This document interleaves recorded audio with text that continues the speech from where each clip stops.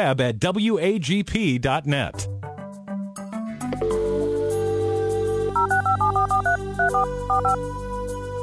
This is the Bible Line, a live radio call-in program with Dr. Carl Broggi. Dr. Broggi is the senior pastor of Community Bible Church of Beaufort, South Carolina. And for the next hour, he's available to answer your questions, providing biblical insight and wisdom for everyday Christian living. Our phone lines are open, and if you have a question, you may call 525-1859 locally, or outside the immediate area, call toll-free 877-924-7980. Now let's join Dr. Carl Broggi. Study and show yourself approved of God as a workman who does not need to be ashamed, rightly dividing the word of truth. Welcome to the Bible Line. If you are a first-time listener, for the next hour, we will be taking people's questions as they've been studying God's word and maybe trying to sort through a particular passage as it refers to its meaning or application. And so if we can be of help, again, the number locally that you can use is 843-525-1859, 525-1859, area code 843. Or the toll-free number is 877, the call letters WAGP 980. Many people choose just to email us here directly into the studio, and if you'd like to do that, we'd be happy to receive your question that way. The email address is TBL. That stands for the Bible Line, tbl@wagp.net. Rick, as always, it's great to be here, so let's go ahead and we'll get started with some of the questions that have already come in. Indeed, Pastor, we have a number of them, and the lines are already ringing, so let's go to a question that came in at the end of our program last week. A caller would like you to please explain John 10:10 in context and how that applies to modern-day theology. All right, let me just turn there. The event of John 10, of course, takes place right after the healing of the blind man. And right after Jesus heals this man who had congenitally been born blind, he said, "Truly, truly, I say to you, he who does not enter by the door into the fold of the sheep, but climbs up some other way, he is a thief and a robber. But he who enters by the door is a shepherd of the sheep." And so he's using a familiar illustration, especially with so many shepherds in the first century there in Israel. And you would often have a wall in your home, and that would serve as one wall of a sheep's fold, and then you'd build three other walls, and at the entrance there'd be a door, or if you're out in the wilderness, you might find a cave, and the entrance to the cave would be the door. And so he makes it very clear to him, the doorkeeper opens, and the sheep hear his voice, and he calls his own sheep by name and leads them out. When he puts forth all his own, he goes before them, and the sheep follow him because they know his voice. So again, there's a doorkeeper. Sometimes a shepherd would come at the end of a day.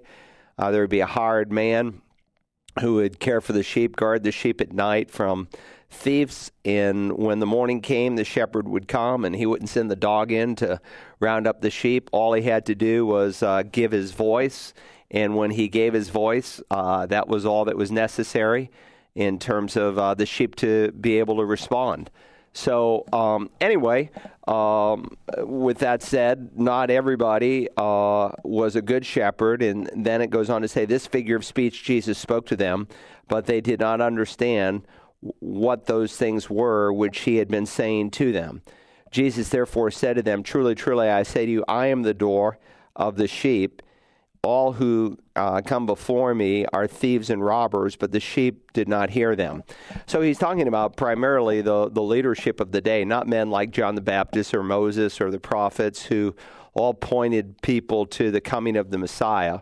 But he was focusing on the false teachers, the false leaders that were prevalent in his day. And of course, they wanted to take this man in John 9, whom he just healed, and put him outside of the temple. With the woman caught in adultery, they wanted to have her stoned to death. They were not good shepherds. They were evil shepherds, and their motives were entirely wrong.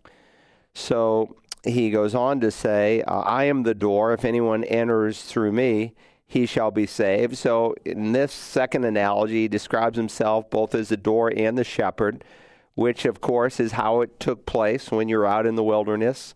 when you were not in your village at night, where you had a pen where there might be several shepherds that would keep them in, or maybe you had a place on the side of your house when you were out in the wilderness. You served as both the shepherd and the door. You would find a cave typically, and the sheep would go in, and you would lay at the entrance. And so Jesus describes himself as playing in both roles here. And then he says, the thief comes only to steal and to kill and to destroy. And I've come that they might have life and have it more abundantly.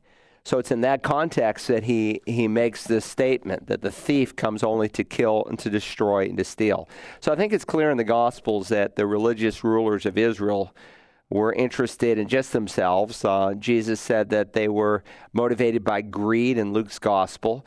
They basically wanted to line their own pockets. In one of the most scathing sermons that he gave, he said they devoured widows' houses. They were very covetous. They preyed on people, and especially widows, to pad their own wallets. But by contrast, him as the good shepherd, he came to save the sheep.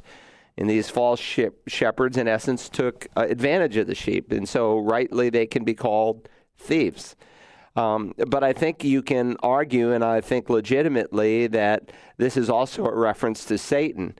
Because according to Matthew's gospel, in a number of places, he is the one working behind the false shepherds.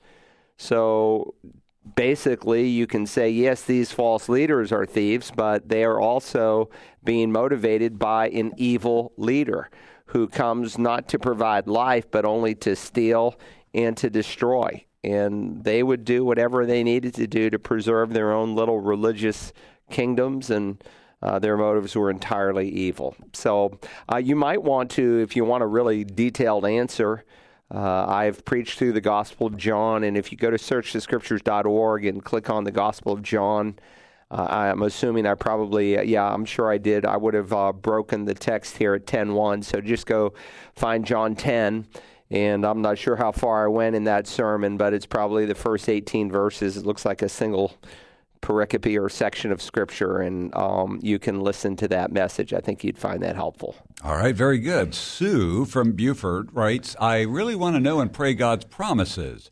During my quiet time, when I come across one that I think applies to me, I write it down. I'm up to 19. I know that some of the promises are conditional, and some are not meant for me to be the context, for me by the context, rather. What I'm a little confused about is whether I can pray a promise for someone else's life. For example, in 1 John 5:14, if I pray according to his will, he says that he hears me and I have what I asked of him. If another believer, out of ignorance or weak teaching, is doing something clearly outside the will of God, can I pray that promise and have it be answered? Also, in James 1:5, can I ask for wisdom for someone else? Well, surely you can ask for wisdom for someone else, and you can pray and ask God's will to be accomplished in someone who's deviant or rebellious or ignorant. But the question, and it's a great question, the question is whether or not I can believe God when it involves another person. And it depends on the circumstances and the situation. For instance, I've had people come to me and maybe a spouse has left them. And more the entry level into the church is a problem in the home. And so every pastor in America, almost on a weekly basis, is dealing with people who come to the church brokenhearted and their husband, their wife has left them. And so they say, I know God doesn't like divorce, and they're right. Malachi 2:16, I, the God of Israel, hate divorce. So if it's not God's will for divorce, and you take 1 John 5, this is the confidence we have before him that if we ask anything according to his will, he hears us. So if he hears me, then I know I can have the request. So the question is, can I believe God to heal that marriage? And you should certainly pray towards that end, but when there's another person's will involved, God never supersedes the will of another person. So while you would want to intercede, say, for that person's marriage to be healed, and in that sense, you're praying directly in the will of God because you know how God feels about broken promises. On the other hand, those people still have a free will. Now, God may answer your prayer in the sense that he will, in his grace, move upon the person's heart and life and maybe craft circumstances to give them every possible motive and reason to say, no, I'm doing the wrong thing. I want to fix this. And God can certainly respond to your prayers in that way.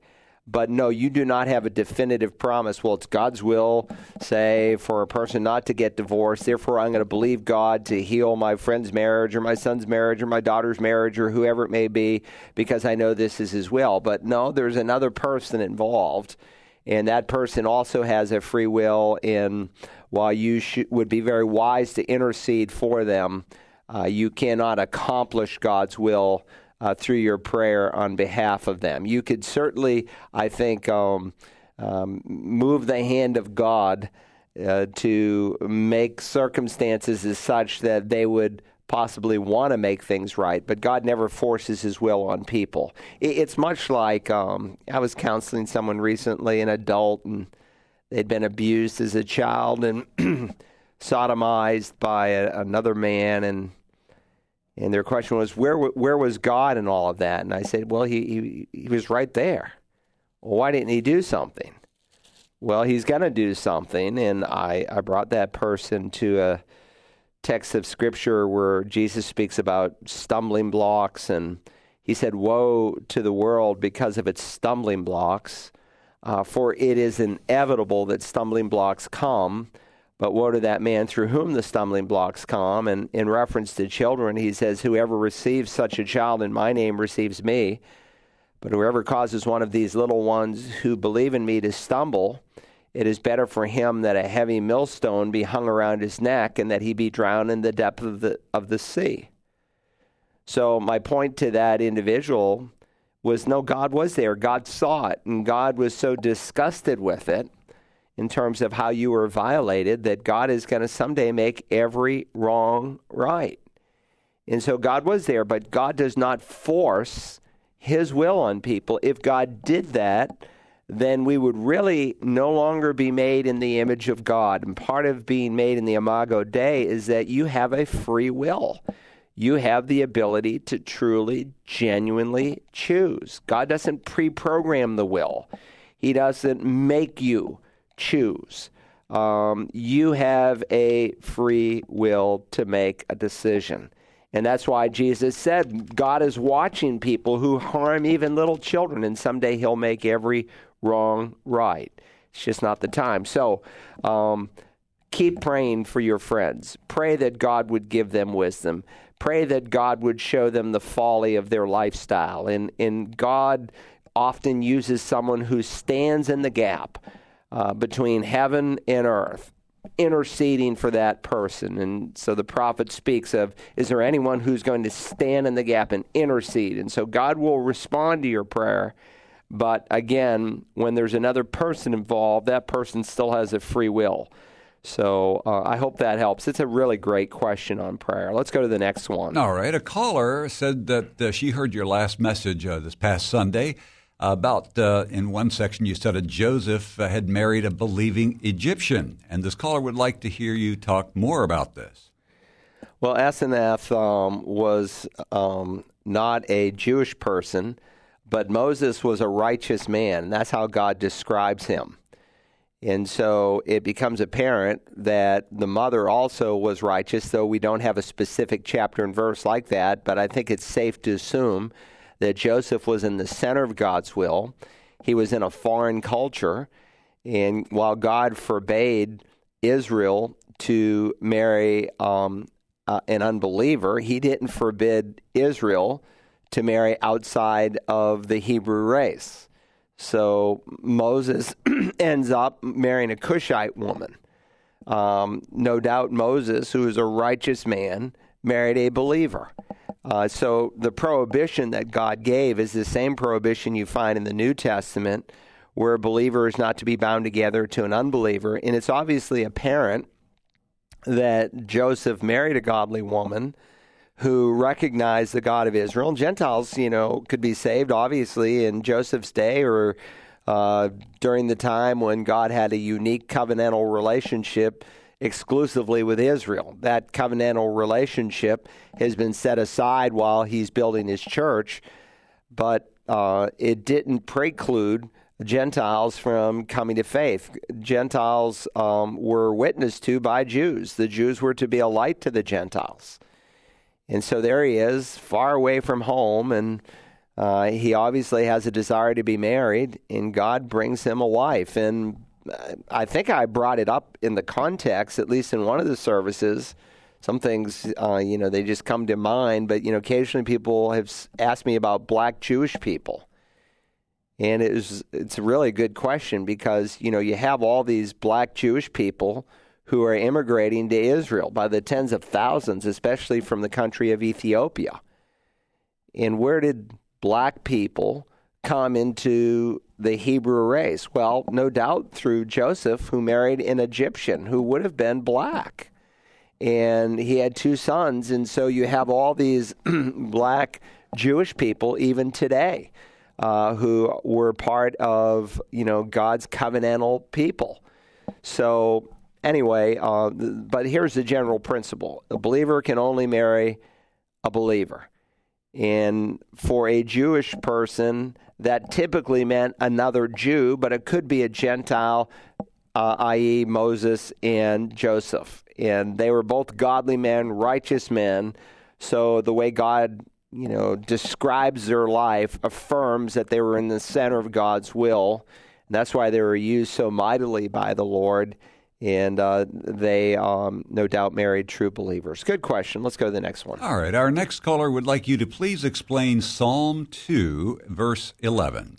Psalm 2 is really a moving psalm. It's a messianic psalm that describes God's future, and it has so much to say in terms of what Messiah will do.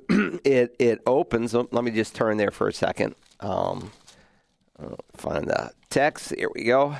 Psalms, I always tell people often, when you are a pastor and you're trying to help people find the books of the Bible, you can't assume anything, especially the Old Testament. And so I'll say, well, find Psalms. Most people can find that because that's about dead center in most people's Bibles. And then you tell them to turn to the left or the right. So it begins, it says, why are the nations in an uproar, and the peoples devising vain things? The kings of the earth take their stand, and the rulers take counsel together against the Lord. The word there is in all caps, meaning Yahweh, against Yahweh, and against his anointed. Anointed here is God's chosen one. So this is in reference to King David. Let us tear their fetters apart and cast away their cords from us.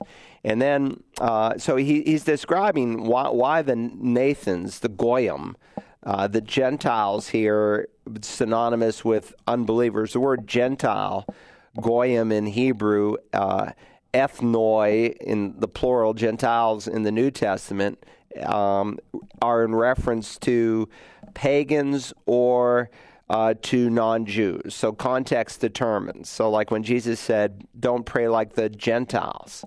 Some of the new translations don't render it that way. They say, don't pray like the pagans.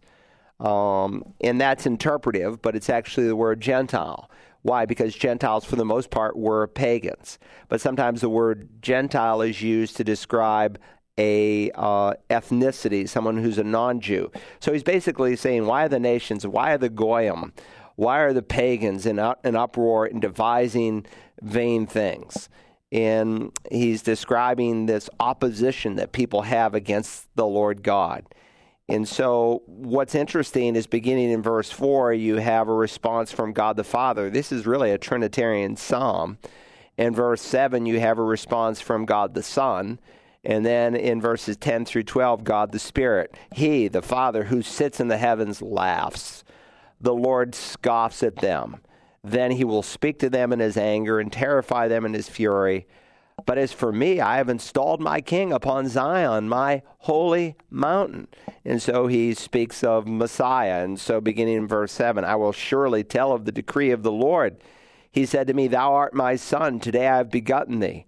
Ask of me, and I will surely give the nations as thine inheritance, and the very ends of the earth is thy possession. Thou shalt break them with a rod of iron. Thou shalt shatter them like earthenware. And then beginning now in verse 10, which brings us in the context of your question, You hear now the voice of God the Spirit. Now therefore, O king, show discernment. Take warning, O judges of the earth. Worship the Lord with reverence and rejoice with trembling. Do homage to the Son, lest he become angry and you perish in the way, for his wrath may soon be kindled. How blessed are all who take refuge in him. So worship the Lord in reverence. Worship the Lord in reverence. That's a very, very important point that you want to underscore in your mind. You don't flippantly worship the living God. You enter his presence with a sense of trembling, the psalmist says. King David, no doubt, is penning this psalm. And how do I know that? Because the New Testament gives him credit for it, though his authorship is not acknowledged here in Psalm 2. Sometimes at the top of a psalm, like at the beginning of Psalm 3, it says a psalm of David when he fled from Absalom, his son. That's not a editorial note put in by some publisher. That's part of the Scripture. And so in a lot of Bibles, it's like in the Hebrew Bible, that would be verse 1. And verse 2 might be, O Lord, how my adversaries have increased. And so sometimes the numbering is slightly different in the Hebrew Bible because they take the inscription wanting to acknowledge that it is part of the Word of God. But we don't know who the author is of Psalm 2 from Psalm 2 itself, but in the book of Acts, in the 4th chapter, David is credited with this particular psalm. And so it's not by accident when it's quoted. And that's how I know we have three voices, God the Father, God the Son, and God the Spirit speaking. But when you approach God, you worship him in fear and reverence. Fear like a slave who's going to be beaten by his master? No, there's a sense in which the Bible says perfect love casts out all fear because fear involves punishment. And so in Christ, the Father has been propitiated. Jesus didn't deal with most of God's wrath or some of it, but all of it. So in the sense of fearing God in terms of him punishing us, the answer is no. God's punishment has been taken out in a substitute. But punishment in terms of discipline, yes, that still very much exists. Those whom the Lord loves, he disciplines. And those who worship God are to worship him in spirit and in truth. So you don't flippantly come into God's presence. You come with a sense of reverence, with an acknowledgement of who he is. And to me, it's pitiful what is happening in the seeker-sensitive movement. People come to church and they're in the worship service with a donut in one hand and a coffee in the other. And to me, it just doesn't really fit the picture, not just in this psalm, but throughout the Bible in terms of how we approach God and worship. And the American church has lost its sense of reverence for the living God. The fear of the Lord is the beginning of wisdom. So there's that sense in which we revere the Lord, and he is holy. And when we see him someday, just like Isaiah, who was given a vision of God, who said, holy, holy, holy is the Lord of God of hosts. And just like the residents of heaven in Revelation 4 repeatedly sing, holy, holy, holy is the Lord, you will just see how holy he is and how the opposite of us he is. And so this verse has full application for today. We need to revere God, and we don't flippantly come into his presence. We come with clean hands, clean hearts. Our hearts need to be clear before the Lord. We should deal with any known sin in our lives, and we should approach God accordingly. All right, very good. 843-525-1859 if you have a question on today's Bible Line. And Joe from Eastman, Georgia would like to know whether the Antichrist will know that he is the Antichrist. Well, that's a good question. We're coming, of course, to the Revelation where we will see the Antichrist at work. We did some study on him when we were working through the book of Daniel. Most people don't realize it, but the book in the Bible that gives us more information about the Antichrist than any other single book is actually the prophet Daniel.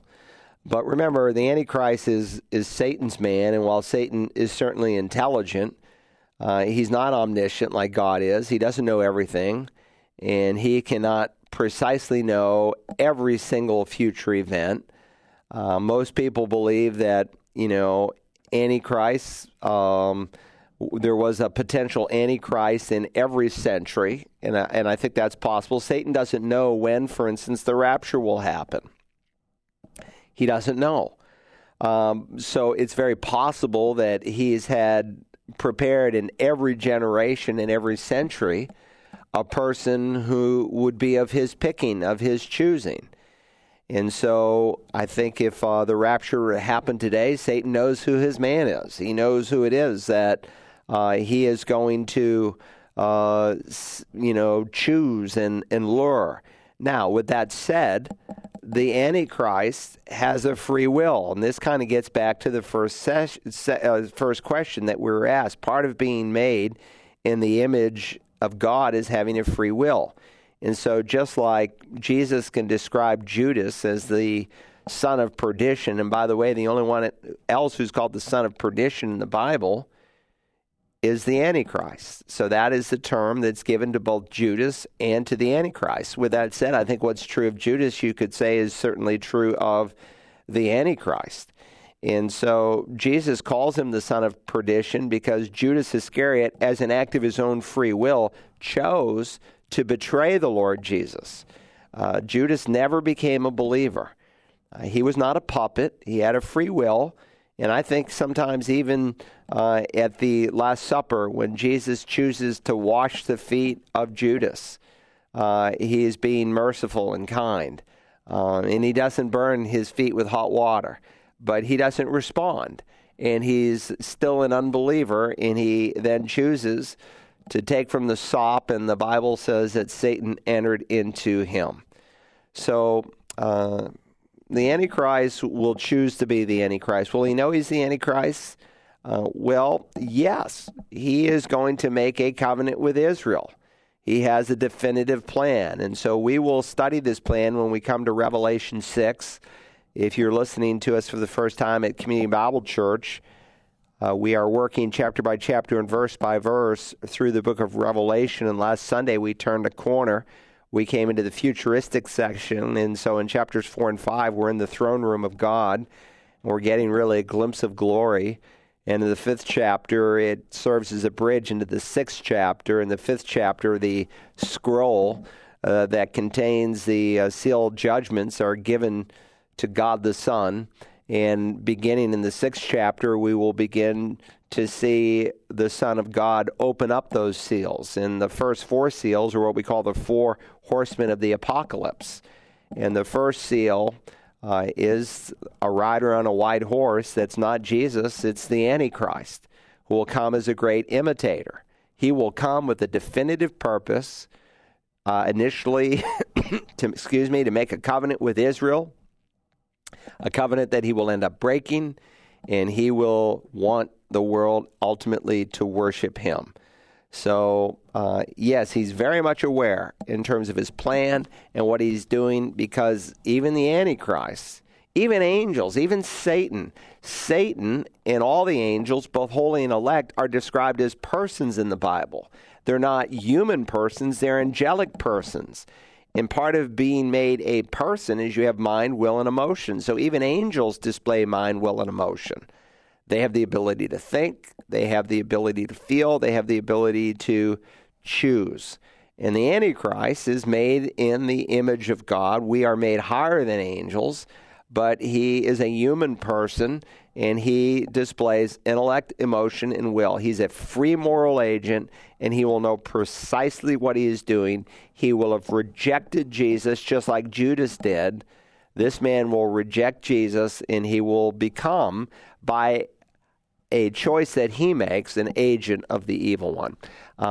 We're going to really explore this in detail. That's a short answer, I know, but we are going to delve into it. So some of the questions in Revelation that people ask us is just wait. We're coming to that chapter. We'll get there. Wait till we get there, and we'll explore it in more detail.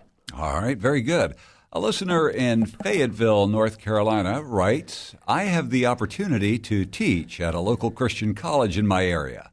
The issue: each student enrolled in the homiletics class is required to prepare and preach a sermon, including the women. The college's president and at least 2 professors believe that the scriptures don't permit women to be pastors or preach in the church, And that's my position as well, he writes. I'm unsure why the president allows it in the homiletics class, maybe because of the board of directors, or that the student body mostly consists of students from churches that allow women to preach or pastor. The question, should I take the teaching position? It's a great question, and I appreciate your heart behind it because it tells me that you want to do what is right and pleasing to the Lord. I went to Dallas Theological Seminary, and it grieves me to say that Dallas Seminary is changing. They would tell you that they are complementarian, much like you are describing the president of this college. And there are two important theological terms, egalitarianism and complementarianism. Egalitarians believe that men and women are equal, and we all believe that in our stature before God, but they then say not only are we equal in our position or stature before God, we inherit the same salvation, but also in the roles that we can play. Whereas complementarianism says men and women are equal in their stature or position before God, but God has created us differently. And so, in fact, I was just speaking with someone in the last couple of days, and we were talking about how the issue of the roles of men and women often become a watershed issue that ends up in a downgrade by adopting other false doctrines. God's word is really clear that we are equal, but we play different roles. Most Christians will at least acknowledge this in the home, though full egalitarians do not. Full egalitarians say the husband and the wife should play the same role. Well, God's very clear that the wife should submit to the husband's authority. That doesn't mean that he's a dictator, that he's brutal in the way that he leads, but you have to have a head. If you don't have a head in a home, there's no direction. And if you have two heads, well, you have a monster. And if you have no head, there's just no direction. So God wants the man to be the head. That's the way God dictated it. That's what he spells out in his word, and it's very definitive and very clear. And this, of course, is where children learn to respect authority. Man by nature is not good. By nature, he is fallen. The heart is desperately wicked. He's a rebel. And that's why we need authority structure. And so where does a child learn to respect a police officer or the teacher in school or whoever it might be that's over him? He's supposed to learn that in the smallest microcosm of life, namely the family. And so as the family breaks down, you have more and more rebellion. And so my heart goes out to the public school teachers whom we need to pray for, but most of them are just dealing with discipline issues all day long. And it's very difficult for them to teach in the government school system because of the breakdown of the family. It's sad to see what's happening. Well, the issues of complementarianism also apply in the church. God is very, very clear. He says that a woman should not teach or exercise authority over a man in 1 Timothy. Now, I know there are parachurch organizations that basically say, someone just came back from a Campus Crusade for Christ on national staff training, and they said they had all these women, opening the Bible and teaching over men. And I said, I know it's really changed. When I was on staff with Campus Crusade, now they call themselves Cru. And I'm not necessarily opposed to the title. They were trying to make themselves less offensive to Muslims. That's not a big issue. What is a big issue is the theology that in practice is being lived out. And so their rationale is, well, we're not a church. We are a parachurch organization. And so Paul's admonition in 1 Timothy 2:11 doesn't apply to us. It only applies to a local church. Well, listen, God is really clear in 1 Timothy 2:11 and 12 that this is a principle that underlies how Christians are to behave. And they're very inconsistent because just prior to that, Paul tells us that a woman is to adorn herself with proper clothing, modestly, discreetly. Can we say, well, this doesn't apply to the parachurch, and so if a woman wants to dress like a prostitute, that she can do that because this is a local church? Of course not. That's just stupid. And so we have no freedom to take this passage and to abuse it. And unfortunately, there's a lot of Christian women that have done this. And sometimes they have not used the argument that we are a parachurch organization, but they've used the argument that, well, I am under the authority of the man who's over me. So you have, like an Ann Graham Lotz. When she first spoke at a major evangelistic conference for evangelists, thousands of evangelists literally took their chairs and turned them around and gave her their backs, not because they hated her, but because they knew that what she was doing was a violation of Scripture. And it was heartbreaking to these evangelists who were from countries all over the world. And she will often say, well, look, we have the right to preach. Or other women will say, like Kay Arthur, she used to never, ever teach in mixed audiences. But she slowly began to change her position.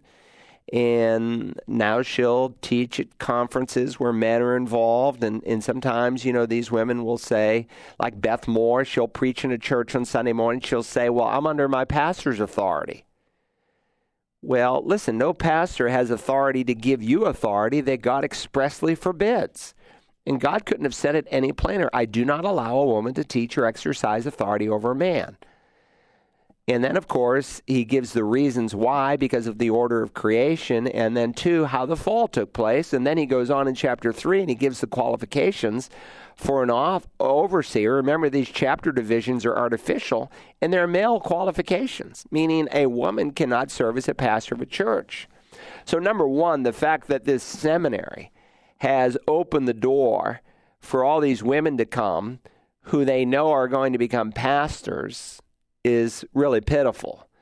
They've already compromised it. They basically said money is more important to us. Paying the salaries and keeping the doors open are more important to us than doing what is right. That's really what they are saying in practice. So number one, that would be enough reason right there for me not to want to be a part of that seminary.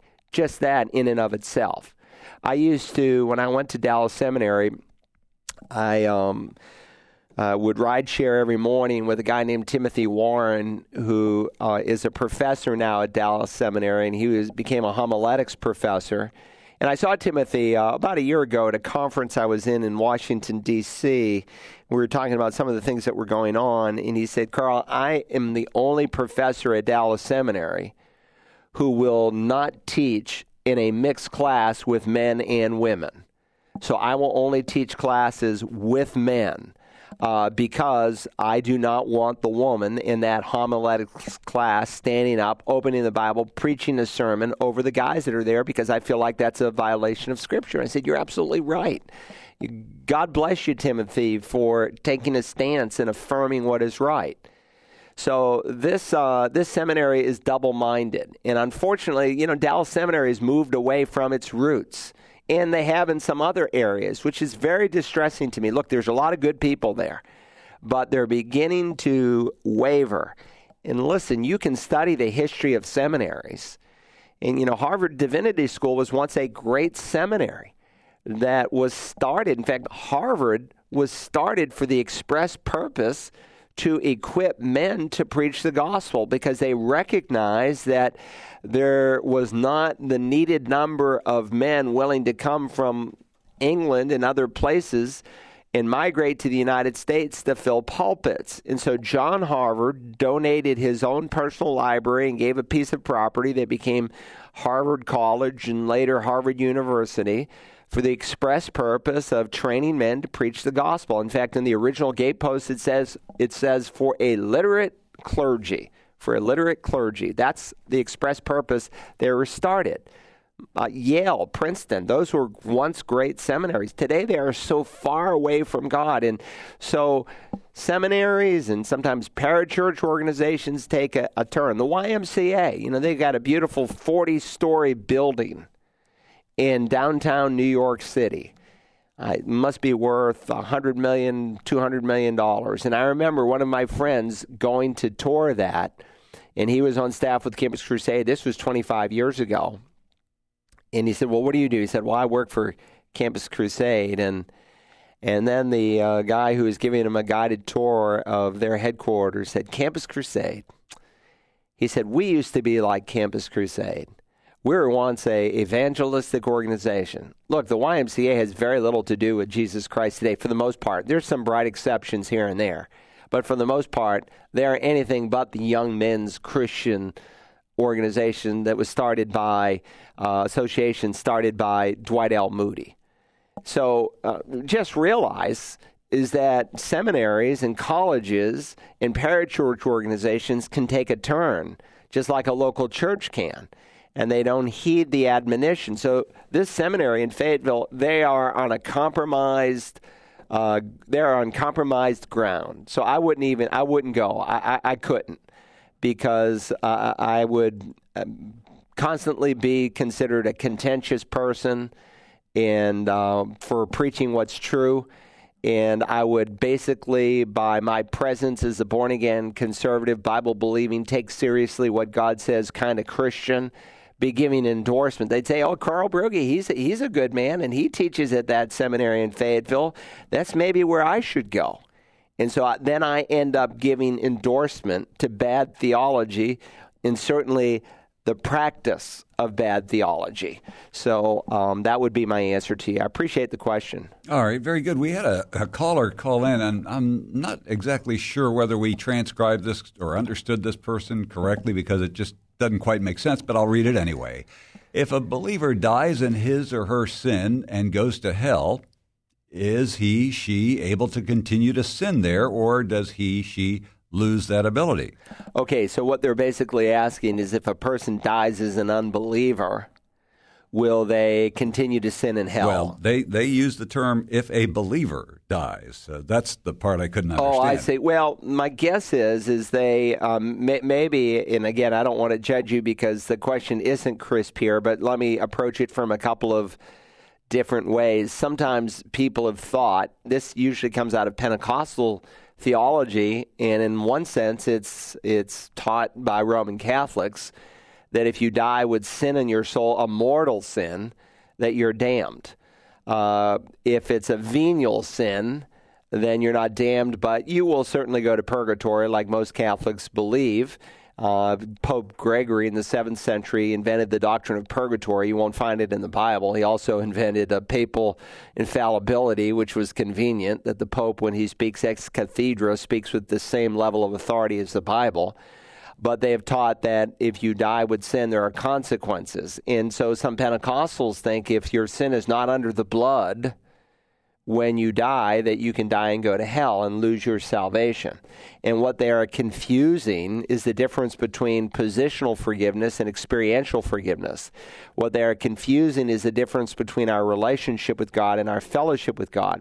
So 1 John 1:9, which says if we confess our sins, he's faithful and righteous to forgive us and to cleanse us, that is not a verse that is written to unbelievers as a salvation verse, or even a verse written to believers to maintain your salvation. It's a verse written to Christians so that you might have fellowship with us, and our fellowship is with the Father and with his Son. So if a Christian dies, even in the act of a sin, if he's a real, genuine believer, he goes straight to heaven. There are consequences for any time that we've logged out of fellowship with God, because it's lost opportunity to serve in the power of the Holy Spirit. So if you're a real believer and you've been born again, your salvation is secure, and you do not maintain that salvation through confession of sin. You maintain fellowship with God. One, I think this would be really helpful to this caller, because it sounds like you're a little confused. And I will say this too, that when someone visits our church and they come from a Pentecostal denomination, usually there's about a 50-50 chance that they even really understand the gospel, because it is so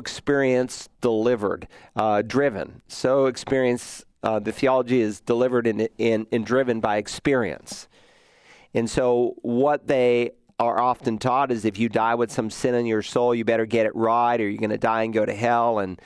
And so people begin to hear, well, there's something you can do to lose your salvation, and then they hear in practice, then there's something I have to do to earn my salvation, and they really don't understand the grace of God. But I don't know where you are at in your journey, but I would really encourage you to go to searchthescriptures.org and look for the Back to Basics series and listen to the first two major teachings. The first is assurance of salvation and eternal security, and we spend there are 3 lessons on that one handout, and then there's another 2 or 3 lessons on the handout called experiencing fellowship with the Lord. And it's addressing how a Christian is to deal with sin now that he's a saved person. And I think that would be really useful to you. And if this caller is unsure of their own personal salvation, then maybe even prior to that, listen to, would you like to have God as your friend, or come to a Meet the Pastor? Okay. They just called back, and they said, well, what they meant to say was, would an unbeliever, if he died in his sin? Okay, so that's a different question. Yeah. So if an unbeliever dies in his sin, how much opportunity do you have? People say, unbelievers have said to me, well, okay, I reject Jesus and I get to hell, but I'm going to be there with all my friends and we're just going to have a big drinking party and, we're going to be drunk for the rest of our lives and, forget you Christians. And no, it doesn't work that way. In fact, the man who dies and goes to hell in Luke 16, he begs for a drop of water. There's nothing to drink in hell. It's a place of outer darkness. There's no fellowship in hell. It's not like, oh, you're down there with all your friends and you're cursing God together and you're, living in sexual. It doesn't work that way. You are under the eternal wrath of God. Not because God wishes that. He wishes for none to perish, but for all to come to repentance, but because you've rejected God's provision. So there's not this big party in hell where we just send it up for all of eternity. It doesn't work that way. In fact, even our relationships with people in resurrected bodies change. Jesus said, for instance, those who go to heaven, we're like the angels. That is, we don't procreate. We are like the angels in our resurrected bodies. Procreation is something here for earth. And I think you could say the opposite of the resurrected body an unbeliever gets. Understand, not only does the believer get a resurrected body, the unbeliever gets a resurrected body. The body that I have right now is not suited for heaven, and the body that an unbeliever has right now is not suited for hell. If you went to hell in your current body, you'd be consumed in a flash, and you'd have no body. So the body that's designed for hell is also raised up out of the grave anew, not like Christ's body in that it's sinless, but it is forever able to experience the wrath of God consciously, knowingly. And so Jesus spoke of this coming resurrection that is going to happen someday. He is the one who has the power to execute judgment, and all authority has been given to him. And so the Father loves the Son and shows him all things that he himself is doing, and greater works than these will he show him, that you may marvel. For just as the Father raises the dead and gives them life, even so the Son also gives life to whom he wishes. For not even the Father judges anyone, but he has given all judgment to the Son, in order that all may honor the Son, even as they honor the Father. He who does not honor the Son does not honor the Father who sent him. There are people who say, well, I may not believe in Jesus, but I believe in God, and that's good enough. No, he who does not honor the Son does not honor the Father who sent him. Truly, truly, I say to you, he who hears my word and believes him who sent me has, that's a present tense, not will have, but has right now, eternal life. Eternal life is not just heaven, it's a relationship with God, as later chapter, the 17th chapter, will affirm. And you can't lose something that's eternal. And this person, he says, is passed out of death into life. Truly, truly, I say to you, an hour is coming, and now is, when the dead shall hear the voice of the Son of God. And those who hear shall live. For just as the Father has life in himself, even so he gave to the Son also to have life in himself. And he gave him authority to execute judgment, because he is the Son of Man. Do not marvel at this, that an hour is coming, in which all who are in the tomb shall hear his voice, and shall come forth. Those who did the good, the NASB and other translations add the word works or deeds in italics. It's not a part of the original, but it's assumed, and rightly so. Those who did the good to a resurrection of life. those who committed the evil or evil deeds to a resurrection of judgment. So there's two kinds of resurrections. One is a resurrection of life, and the other is a resurrection of judgment. Now, he's just said that we're saved by our faith in the Lord, but if our faith is genuine, then it shows itself in either good deeds, which are genuine works of conversion, or it shows itself in evil deeds, because if anyone is in Christ, he's a new creation. So if a person confesses Jesus and his life doesn't change, it just means it was a false confession. It means he never truly, genuinely had faith in Jesus to forgive his sin. Anyway, so hell is not a big party. It's a place of torment, and we will study the doctrine of hell in great detail as we work through the latter chapters of the Revelation. And so you might want to follow us as we work through the book if you're not local. All right, I believe we've got time for one more question. Will from Douglasville, Georgia writes, what is the role of the Holy Spirit once we are all in heaven? Oh, I'm sorry, we've got a live caller. All right, we'll go there. We give live preferences, so let's go to them. Thanks for holding. Good morning. You're on the Bible Line. Good morning, Pastor Broggi. Thank you for taking my call. Yeah, happy to. I've been speaking to people, every now and then about the slow progression downward of TV and other things like, for example, you heard about TV and how people made a big deal of, I Love Lucy with Ricky and Lucy in the same bedroom but in different beds, and then it progressed to the Brady Bunch where they were in the same bed but fully clothed, and then it went on to what we have now. Same thing with music and all that. I thought about Solomon and how he was the leader. God allowed him to reign during the golden age of Israel. Now, although I know that we have never had a time in our history where we've been perfect, can you think of something that might come close to a golden age of the United States as far as whether it be D.L. Moody or Jonathan Edwards or Billy Sunday or Billy Graham, or just an era that you think we were maybe, closer to God with revival and maybe a higher moral standard than we have now? Yeah, I would say largely through the time frame we call the First and Second Great Awakening, two great revivals in the United States that took place, and God's people began to pray. It started with the Second Great Awakening started with a prayer meeting in New York City with 10 people, and that prayer meeting grew, and after 3 years, they said at lunchtime every day, virtually every church in New York City was filled with people praying for America.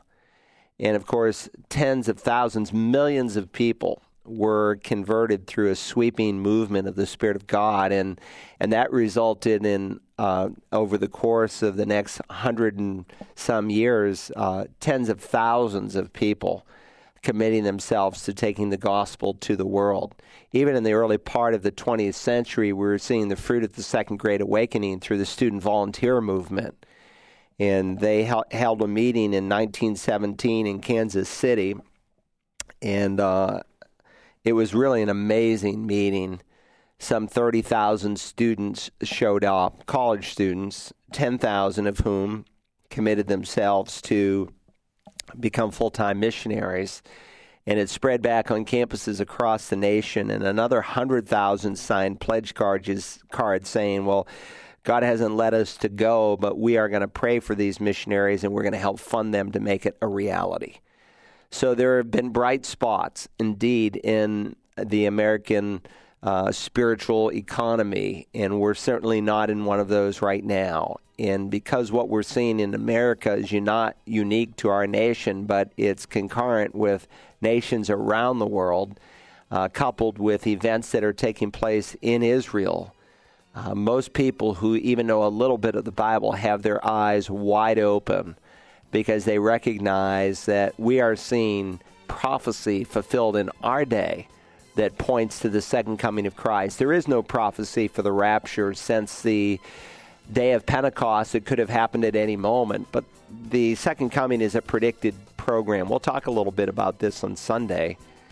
as we continue our study of the Revelation. Anyway, we're out of time. Thanks again for joining us for this past hour. And if you have questions, you can go to searchthescriptures.org, click on the icon, ask Dr. Broggi a question. Sometimes it takes us a couple months to actually get your question in the studio. We give priority to those who email direct, but eventually we'll answer it and we'll email you back when it is answered. Have a great day.